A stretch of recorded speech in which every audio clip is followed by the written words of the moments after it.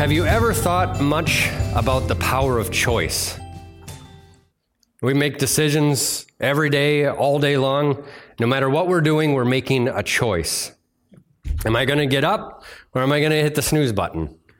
What am I going to eat for lunch? What am I going to wear today? Now, most of these decisions are minor. They have little consequences unless you go to the extreme and you hit your snooze 10 times, you wear your PJs to work, and you eat Skittles every day for lunch. But for most of us, those options are not on the table. That's not what we're deciding between. Most of us are deciding between getting up now or in 10 minutes, or if we're going to wear a red shirt or a blue shirt, or whether we're going to bring leftovers or make a sandwich. Those decisions don't have major consequences in our life, but there are bigger decisions that we make that are going to affect our life, decisions that will affect us and they'll affect the people around us. And we make those decisions carefully because we know they're going to have a major impact in our life. We make decisions about our career paths, about getting married, about retirement, about where to live. These decisions have a major impact in our life because with that one decision, you change your future and you change the future of your family and the people you're going to be interacting with. Then there's other decisions that we make that we don't realize are major decisions until after we make them. I made a decision to join a small group Bible study in 2006, and I met Tanya. I at the time had no idea the power of that one decision, that was going to impact my entire life.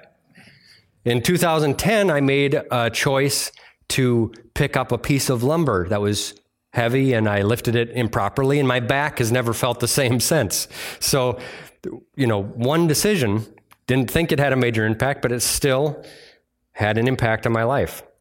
The power to choose is a gift. It's part of how God made us. He gave us to have the power to choose.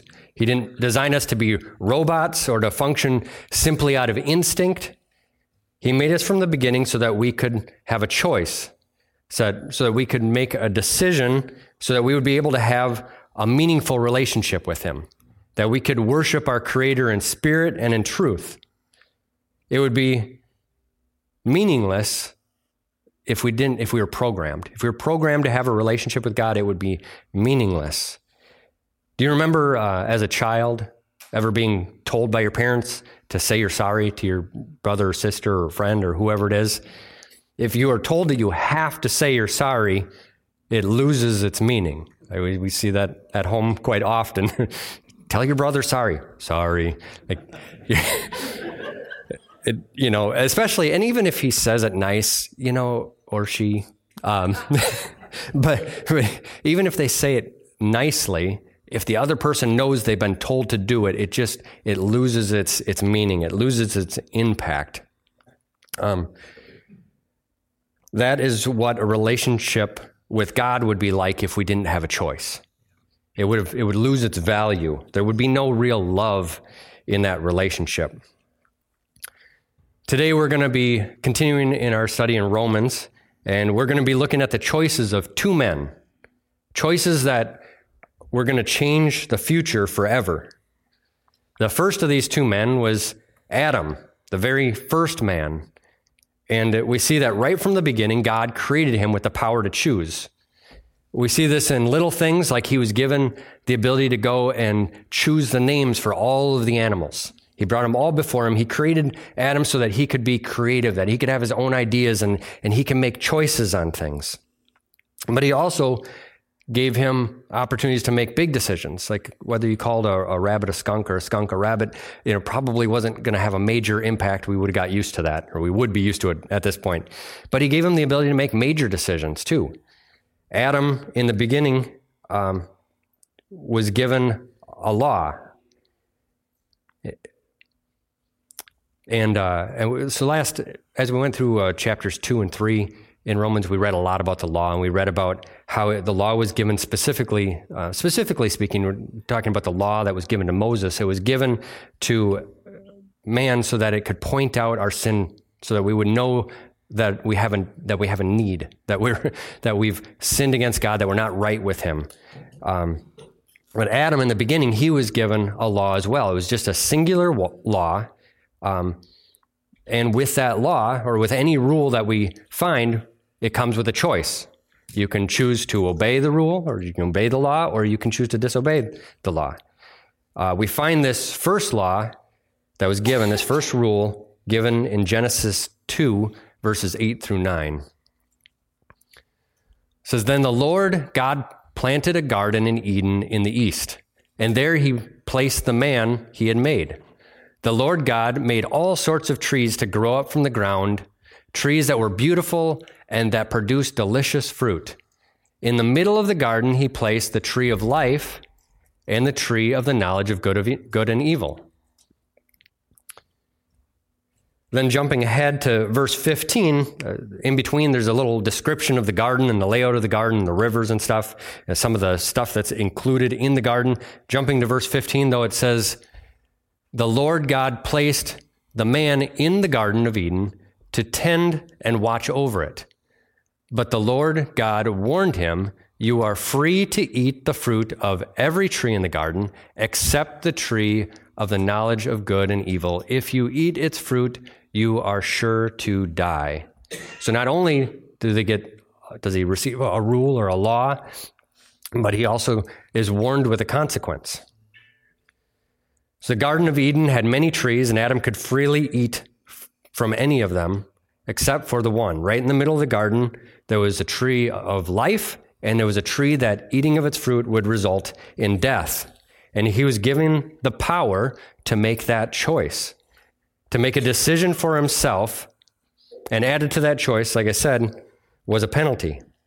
But he could choose to worship God through obedience, or he could disobey and choose his own desires over God's desires. So just like when we're forced to say we're sorry, a life that is submitted to obedience without choice it lacks its meaning. There's no worship, there's no love shown in that obedience if it's forced.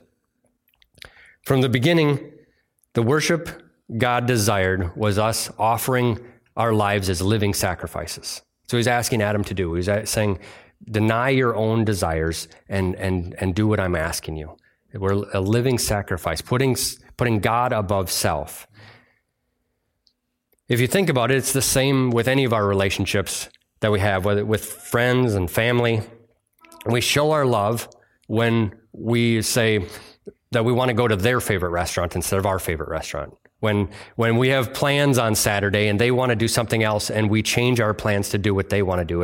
If your friend always forced you to do everything they wanted to do and they never gave up, never valued your ideas, if they always wanted their way, that wouldn't show any love to you. You wouldn't feel loved by that friend.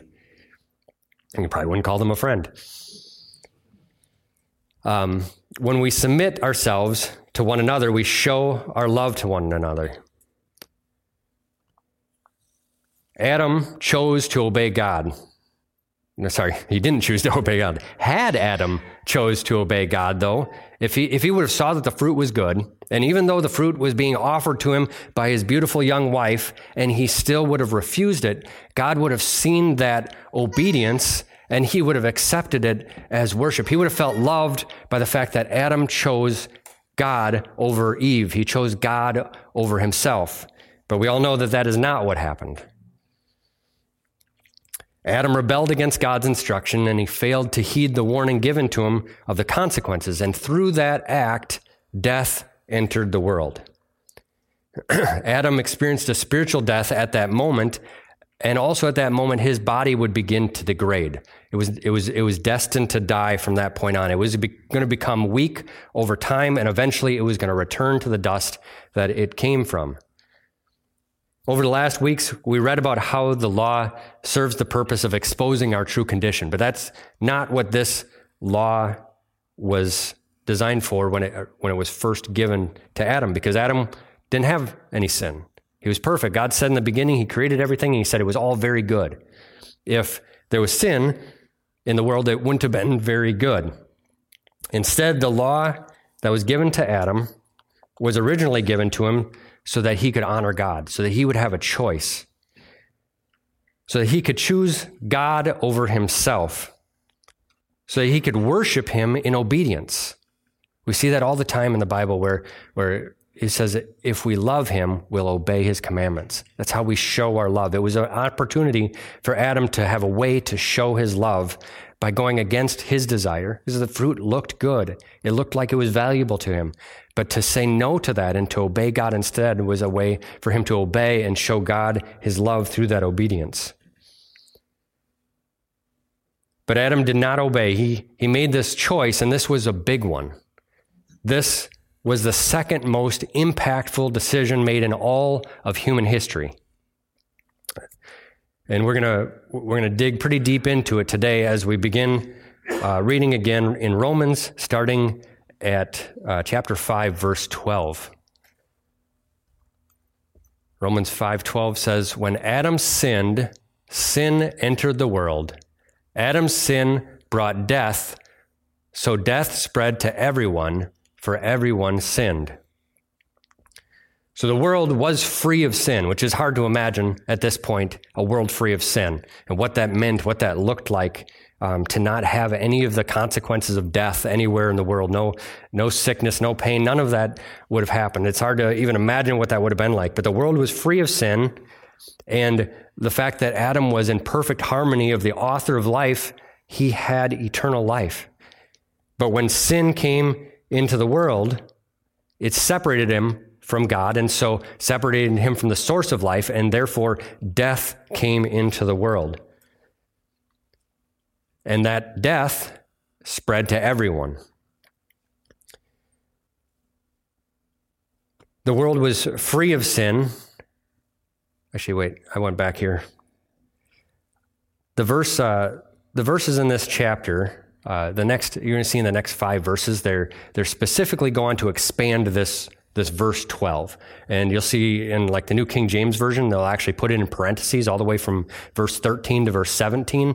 Other translations will put a hyphen or a colon. I saw one that had both. But this part is sectioned out as a part that is specifically expanding upon this first verse, this first thought. And we have to remember that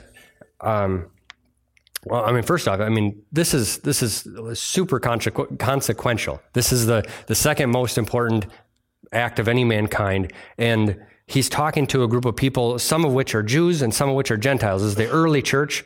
And some of the Jews, I would imagine, have some foundation, some understanding of Adam's sin and the fall of mankind. But the Gentiles, there's probably many of them that were less likely to have that foundation, that foundational understanding of mankind and their position, their sin nature, and where that all stemmed from. So Paul is going to go on here to really lay out clearly what happened when Adam sinned. So looking forward into Romans 5:13, it continues by saying, this is the first part of this big explanation. It says, yes, people sinned even before the law was given, but it was not counted as sin because there was not yet any law to break. Now, when Paul says that there wasn't any law to break at this point, he's referring to the Mosaic law. He's referring to the law that God gave to Moses, which included the 10 Commandments. It included the ordinances. It included the worship system that they used. Some of those instructions were civil instructions that were meant to help the Jews separate themselves from the rest of the cultures around them, to be set apart for God. Some of them were their ways of worship. They were their ceremonial laws, which demonstrated their faith and their obedience and offered a way of temporary covering through this act of faith through the sacrifices. But lastly, there's also a part that's God's moral law. Now, unlike the civil law and the ceremonial laws, God's moral law existed from creation. We read about that back in chapter 1 and 2, that God's law is written on the hearts of man. And so they had that from the beginning. So even though they had not received the law given to Moses, they still sinned. There was still a law that they were breaking, but they were not aware of it. They didn't fully understand it. Those things hadn't been made explicitly known to them, because they hadn't received the law yet, and so they weren't counted against them. But what was known to them, as we saw, like Adam knew that eating from the tree was a sin. So what was known to them, or anything, and actually even after Adam, there was things known to them that was either displayed in creation or things that were passed on from Adam and Eve or from Cain's experience with Abel. Those things were passed on. They recognized that those were wrong, and those things were counted against them. And we see examples of this because it kind of looks like in that verse, like none of their sins were counted against them. But if you look, there's examples that they were counted against them. In fact, Cain was punished when he killed Abel. We see that as a consequence of his sin. We also see that there was a flood. The whole earth was judged because of their wickedness. We see that Sodom and Gomorrah were destroyed because they sinned against God. So those sins that they knew were counted against them. But the law wasn't given yet. So there wasn't this vast array of explicit laws that were held against them, but they did know some law. Does that mean, so they knew some law, the things that they didn't know were not counted against them, but the things that they did were. So does that mean that if they never knew any law, if they never broke any of the explicitly made clear sins, that they would be free from death? No. It doesn't mean that without that they would be free from death. Because we see in the next verse that even if there were to be someone who did not sin according to to what God had made plain to them, that they still would have died. We know that death entered the world and all mankind would die. They were still subject to the curse that happened through that original sin.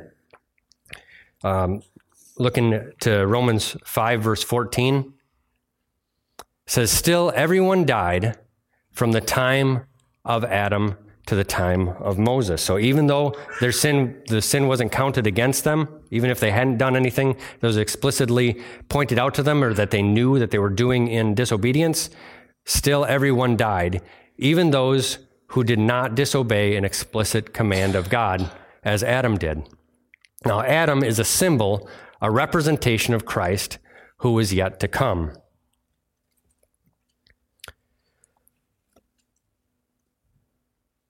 So we see that Adam's sin was passed on to all mankind, causing our very nature to become corrupted. And mankind, through Adam, became spiritually dead. It was passed on from Adam to his sons and daughters and passed on from generation to generation. Because of Adam, all mankind was and is in need of a Savior. So even if it were not for our individual sins, we were still separated from God. Adam made a huge and consequential decision, and it affected us all. We can see in Psalms 51, David wrote, he said, "For I was born a sinner, yes, from the moment my mother conceived me." So we're sinners. We're under the curse of sin and death from the moment we were conceived. That's true for all of us, not just David. Adam's one choice, his one act of sin, had a spiritual and physical implication that was passed on to everyone. The condition of sin was passed on to everyone like it's like some sort of a disease, like if somebody has a genetic disorder that's passed on, it's passed on from one to the next. Now, we may not completely understand why or how this works. To some, it may even seem like it's not fair. It doesn't make sense. It doesn't seem fair to our minds. But just because we don't get it doesn't mean that it's not true. It's because we don't understand it doesn't mean that it's not true. I was thinking about the laws of physics, and to some degree I understand what they call centrifugal force, even though it's not There's some disagreement on whether it's truly a force or if it's just a result of another force. But anyways, we've all been on a merry-go-round and we've spun around in a circle and we've felt that pull outward, right? And with my limited understanding of physics, I understand that when something is thrown or has motion, it wants to go in a straight line unless something else acts on it. So I can kind of get the idea that if I'm spinning, I want to go straight, but me holding onto this merry-go-round is causing this force. It's affecting, what I'm feeling, and I feel this centrifugal force. I kind of get it.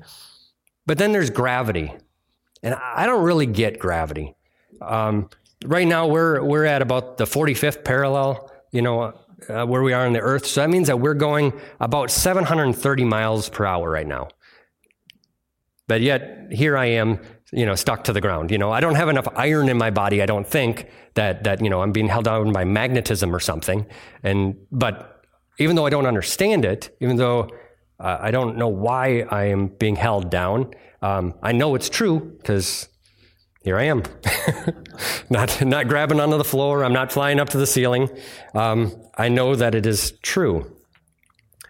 In Matthew Henry's commentary, he talks about a proof in this verse, of this verse here in Romans. It says, in proof of our union with Adam and our part in his first transgression, observe that sin prevailed in the world for many ages before the giving of the law by Moses. And death reigned during that long time. So between Adam and Moses, death reigned not only over adults, which willfully sinned, but also over a multitude of infants, which shows that they had fallen under Adam's condemnation, the condemnation brought on by Adam. We recognize that God instituted physical laws, but we also see that God instituted spiritual laws. Physical laws we see in science, but spiritual laws we can see in effect in the fact that there is a law of sin and death, that there is a consequence of death that's being passed on, even to those who have not sinned. Anybody who has not made a willful choice to sin, most easily seen in infants. Most of us, it doesn't take too long before we have willfully sinned. But when you look at an infant, we know they didn't do anything wrong, but they're still under this consequence. There's still this law that's under effect. So even if we don't like it, even if we don't understand it, doesn't mean that it's not true. And it's important for us to understand that it is true that we're under this condition because it's part of there's two big things. We're going to get into the second one later, but it's part of our condition. It's part of how far we are from where God is taking us through Christ, and so it shows our absolute need. Even despite the bad things we've done and the good things we've done, some people want to try and compare those and see which, try and balance it out. But even without that, even if you have some disagreement on the fact that it's only by faith and not by works, you're still stuck because you're still stuck under the sin of Adam.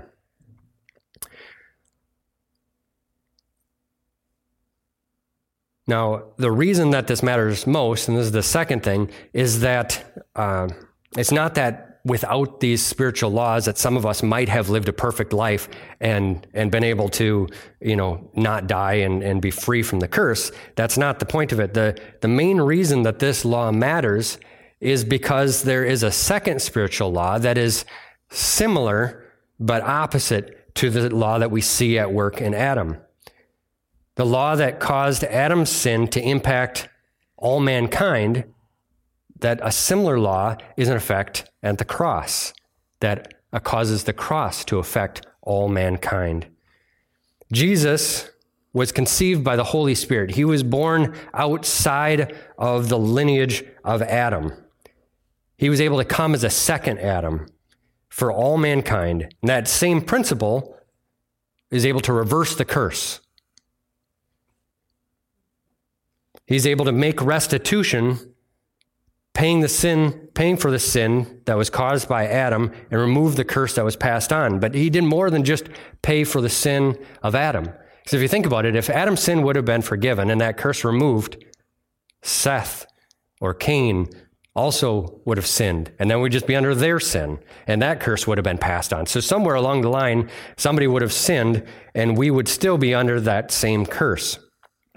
But Jesus acted in place of all mankind, and through him, we can all be made alive. All of those sins, all the way through generations, has been paid for in Christ. Looking back at verse 14, that second part, it said, "Now Adam is a symbol, a representation of Christ who is yet to come." Now, some translations will use the word type. They'll say that Adam is a type of Christ.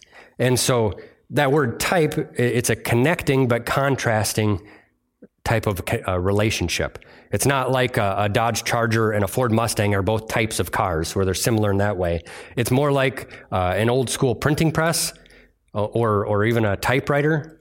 I don't know how many people here have used a typewriter. I might have been the last one in Plum City to learn how to type on a typewriter. I'm not sure. But if you looked at the typewriter, there's all these little pieces that come down and strike the page, and they have the letters on them, but they're opposite. They're not the same.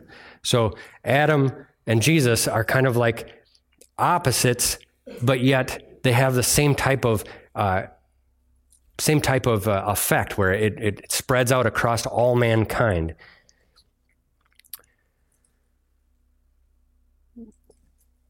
We can see this connecting but opposite relationship, and it's explained really clearly in 1 Corinthians 15, verses 21 through 22. It says, so you see, just as death came into the world through a man, so death came in, now resurrection came from the death. Now the resurrection from the dead has begun through another man. Just as everyone dies because they all belong to Adam, everyone who belongs to Christ will be given new life.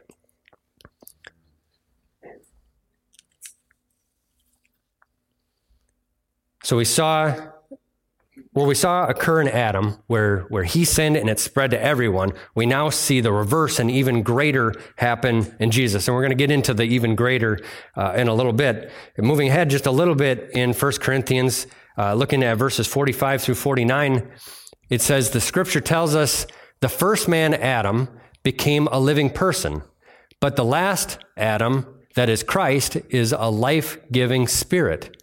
What comes first is the natural body, then the spiritual body comes later. Adam, the first man, was made from the dust of the earth, while Christ, the second man, came from heaven. Earthly people are like the earthly man, and heavenly people are like the heavenly man. Just as we are now like the earthly man, we will someday be like the heavenly man. In Jesus, our end is even better than the beginning. Jesus' victory resulted in not just restoration, but an upgrade. It's like me bringing in a totaled Ford Focus to the mechanic and coming back and getting a brand new Cadillac Escalade. Like it's the end is greater than the destruction that was there in the beginning. And the best thing is we don't have to pay for it. I don't have to pay for the repair, and I don't have to pay for the upgrade. Can you imagine that? And that's just a car.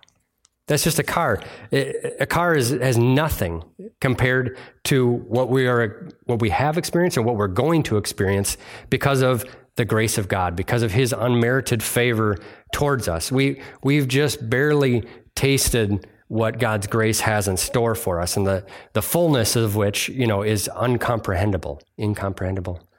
It's one of those two. Romans 5:15 through 16 says, but there is a difference between Adam's sin and God's gracious gift. For the sin of this one man, Adam, brought death to many, but even greater is God's wonderful grace for his grace and his gift of forgiveness to many through this other man, Jesus Christ. And the result of God's gracious gift is very different from the result of that one man's sin. For Adam's sin led to condemnation, but God's free gift leads to our being made right with God, even though we are guilty of many sins.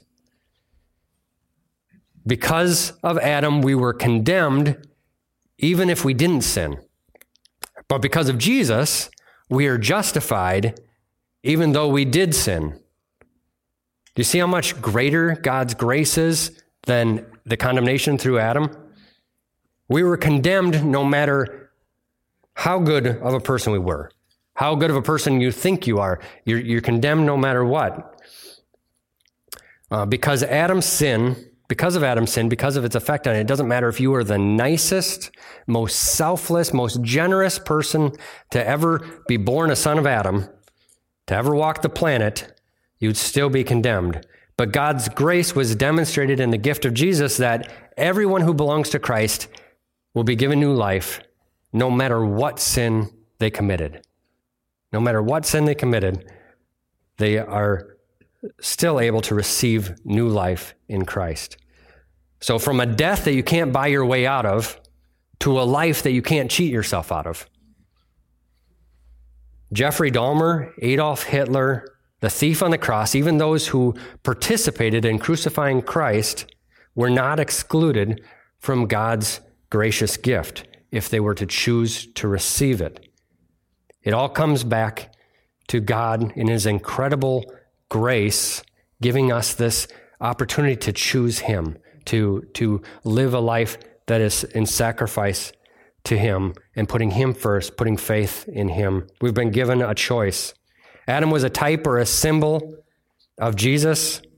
Both of them acted in place of mankind. There was a first Adam and a second Adam, and they both acted in the place of mankind. Just as through Adam, mankind was brought to death, through Jesus, we were given the free gift that leads to life. And this life is a life free from the sin that was passed down from Adam. We have a new life free from the sin passed down by Adam. In Romans 5:17, as we continue on through Romans, it says, "For the sin of this one man, Adam, caused death to rule over many, but even greater is God's wonderful grace and his gift of righteousness." Even greater is God's wonderful grace, his gift of righteousness. For all who receive it will live in triumph over sin and death through this one man, Jesus Christ. Sin had reigned because of Adam. I'm going to ask the worship team to come. I didn't put that in my notes, but I think I'm getting close. Sin had reigned during Adam. All men were born to die, but Jesus, in what he did, that reality that ruled from the time of Adam, that reality that we were all going to die from the result of his sin, that reality was broken, and an even greater work was done in Jesus than the destruction that was done in Adam. Now mankind had been restored to this place of choice. Now God, like I said from the very beginning, God will not force you into a relationship with him. He's not going to force any of us to be in a relationship with him. If he did, it wouldn't be a real relationship. It wouldn't have any real love. We would simply be robots.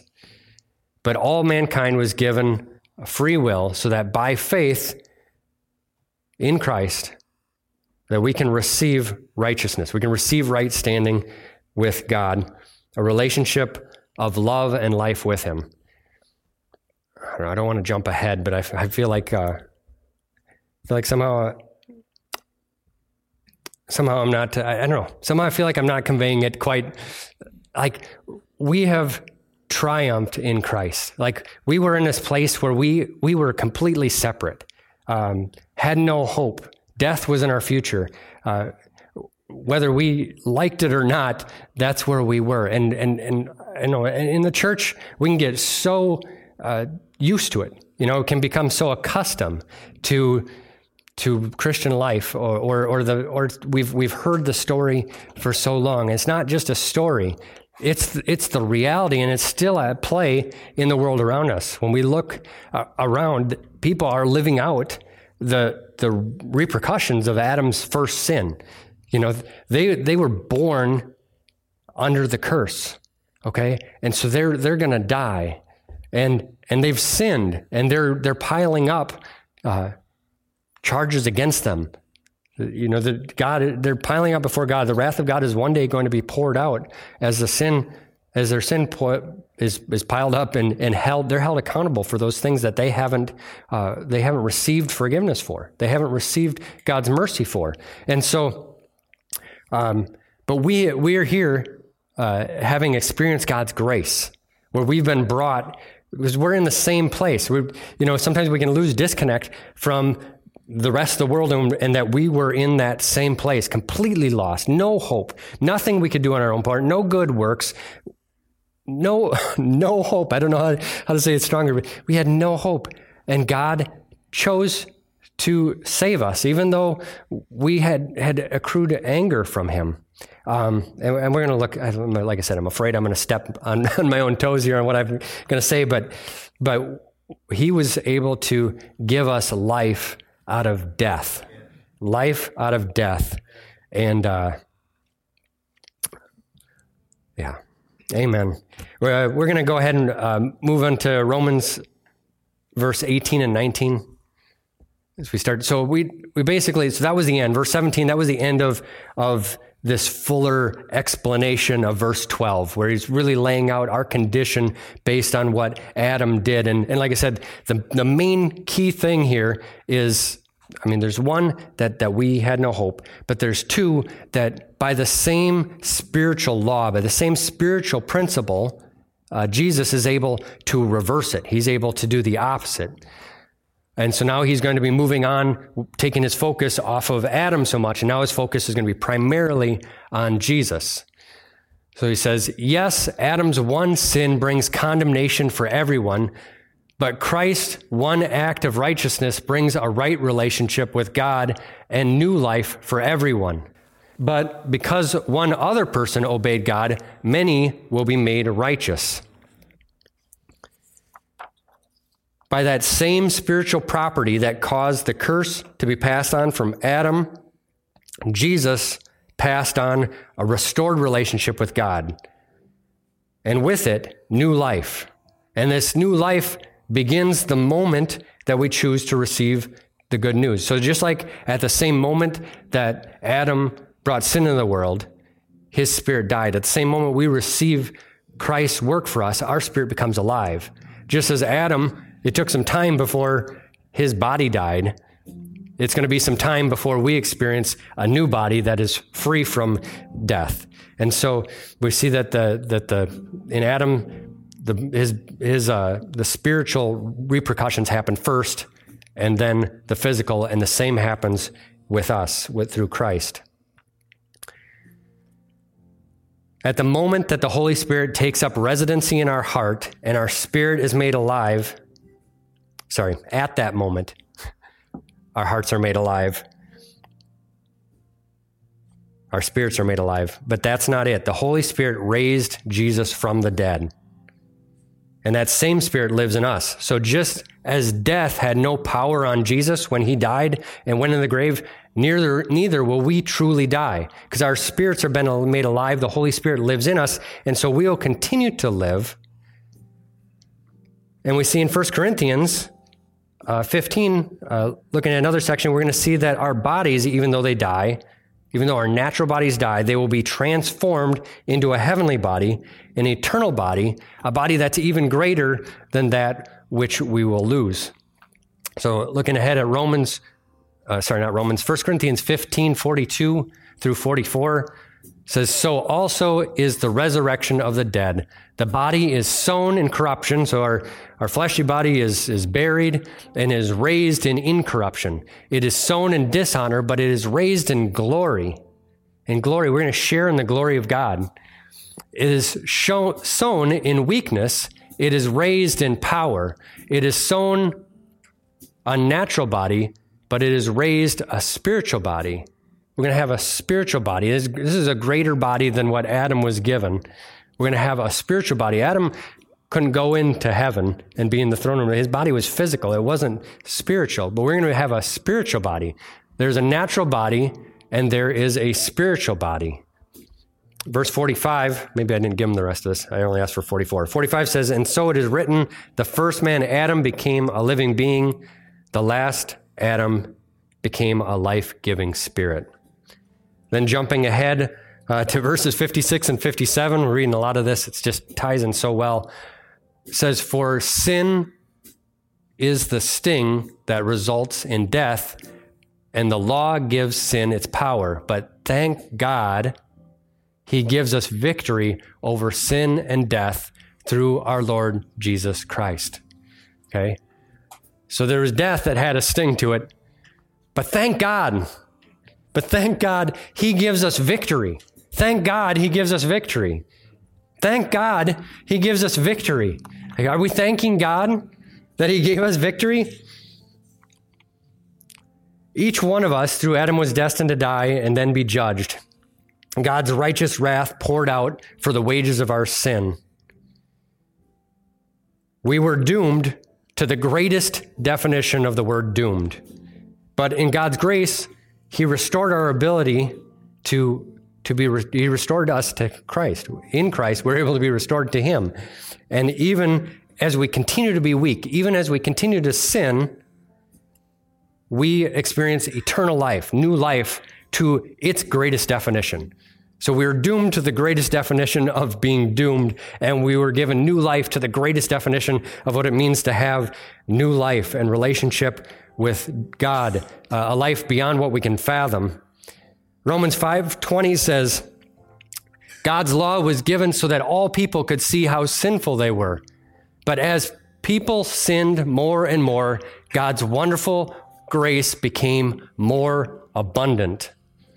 Some translations will say it abounded, or even some people will say it actually is more like superabounded. The more and more we sin, God's grace abounded beyond what we could possibly do. In the sacrifice of Jesus, all sin was more than paid for. Any sin mankind could ever have committed was paid for. Jesus said, "It is finished." God was never going to go back to Jesus and say, "Hey, your balance has been depleted. You need to go pay more." That Jesus paid it all. It was finished. There's nothing that could be done that would deplete the work that Jesus did on the cross. But on top of that, so that's God's mercy that was shown to us. But on top of that mercy, God's grace abounds in an equally unimaginable way. Think of it like this. Think of a parent or grandparents, if you've taken a kid to a fair and you buy them a bunch of tickets for rides, okay? But before they use them all, they've kind of gotten on your nerves. They've disobeyed. They're not listening. They're picking on each other, and you've told them to stop, and they say they're sorry, but then they do it again and again and again, and finally your patience has just run out. And even though you purchased the tickets for the rides, you say, "Sorry, no more rides. We're going home." Your grace has run out for them, okay? But that's not what happened on the cross. Because what happened on the cross is we didn't get a ticket to heaven. We didn't get a ticket for heaven. All of our sins were paid for so that we, when we sin, it's not piling up before God. All of our sins are paid for. And when God looks at us, he sees us as righteous. We have the righteousness of Jesus on us. So we sin. He's not getting tired of us because our sins are just piling and piling and piling. Finally, no, you don't get your ticket to heaven anymore. No, it doesn't add up. It doesn't pile up. He sees us as righteous because of what Christ did on the cross. That is God's amazing grace. So we can't lose it. Jesus won it. He got total victory over it, total victory over all sin. It's done. It's finished. He's never going to run out of grace for us because in Christ, we have his righteousness. Do you agree? Does this seem amazing to you? From a human perspective, we can't imagine something like that. We can't imagine somebody continually sinning against us or continually disobeying us or acting according to their own desires and never giving us, and granted, we're all required to this one act of sacrifice. I mean, we're going to make mistakes, but we have to say, Jesus, I receive.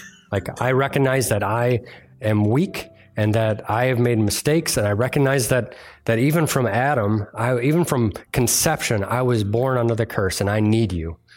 And so we choose Christ, and we recognize that what he did is our only answer. And so we choose to live a life in sacrifice to him. And we're going to get into that next week. You made, this whole thought of grace abounding raises the obvious question, then do I really need to not sin? Do I need to be careful not to sin? And so Paul is going to address that in chapter 6, which we're going to get into next week.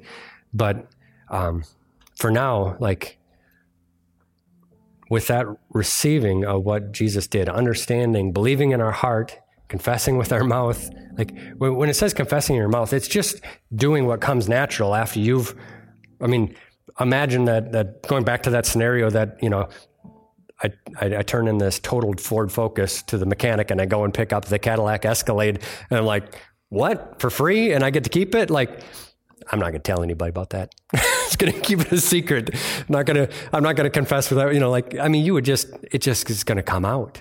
It's going to come out. So if you believe in your heart that Jesus died for your sins and that he raised from the dead, and that because of that, you're free from the curse. He was a second Adam separate from the curse, and through him, all of humanity can have the opportunity to be saved, to be made right with God, and receive a new body that's going to be greater than the one we have, and we're going to have eternal life with him, and it's going to be glorious, and there's not going to be sin or pain, and we have hope and future and victory, and it's just all there. It's just like, you're going to confess that. You're going to say something about that, right? And so let's stand, let's pray, and then let's offer our thanksgiving and our worship to God who deserves all of it and more than we can give. Lord Jesus, we just thank you.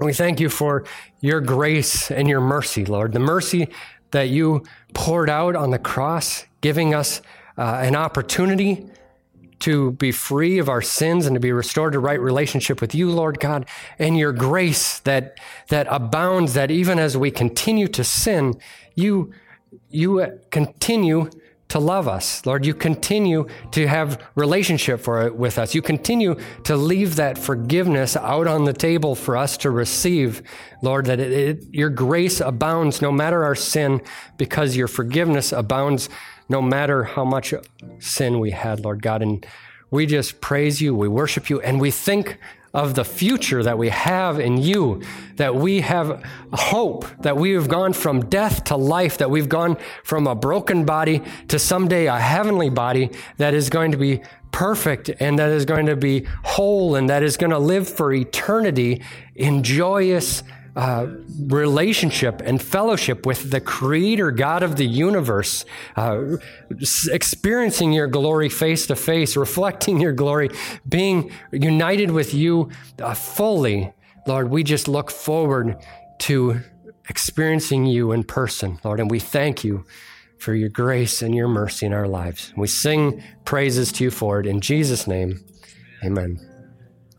So good to recognize and to confess back out to God the greatness of what he's done for us, to speak it and make it alive in us, and to make it new again, fresh again in our hearts, that God is with us. We celebrate that at Christmas time, that God is with us. That was the beginning. First the flesh, and then the Spirit. And we have victory in Jesus. So good. There's a lot of, before I read that, Romans 5:21, last verse in Romans chapter 5 says, so just as sin ruled over all people and brought them into death, now God's wonderful grace rules instead, giving us right standing with God and resulting in eternal life through Christ Jesus our Lord. God's wonderful grace rules. There's been a lot of slang terms over the years that define something that's great or something that's wonderful. People say something like that's cool, sweet. I know there's some older ones, Rad, Groovy, Dynamite, Nifty, Neato. I don't know if anybody grew up with Neato. That's really going back there. This verse reminded me of when I was a youth, and we thought something was amazing. There was a phrase that I heard people say, and they would say, "It rules." Say, "That rules." And I know that's not the way that this word is being used in this verse, but it's a great reminding of God's grace and how amazing it is. God's grace rules. God's grace rules. Not, death doesn't rule, God's grace rules, but it's also amazing. It rules. Okay, God's grace rules. There's nothing better. So go celebrating, standing in the grace of God that replaced our penalty of sin and death, that state that we were in that used to rule. Go celebrating that God's grace now rules. Amen? Amen.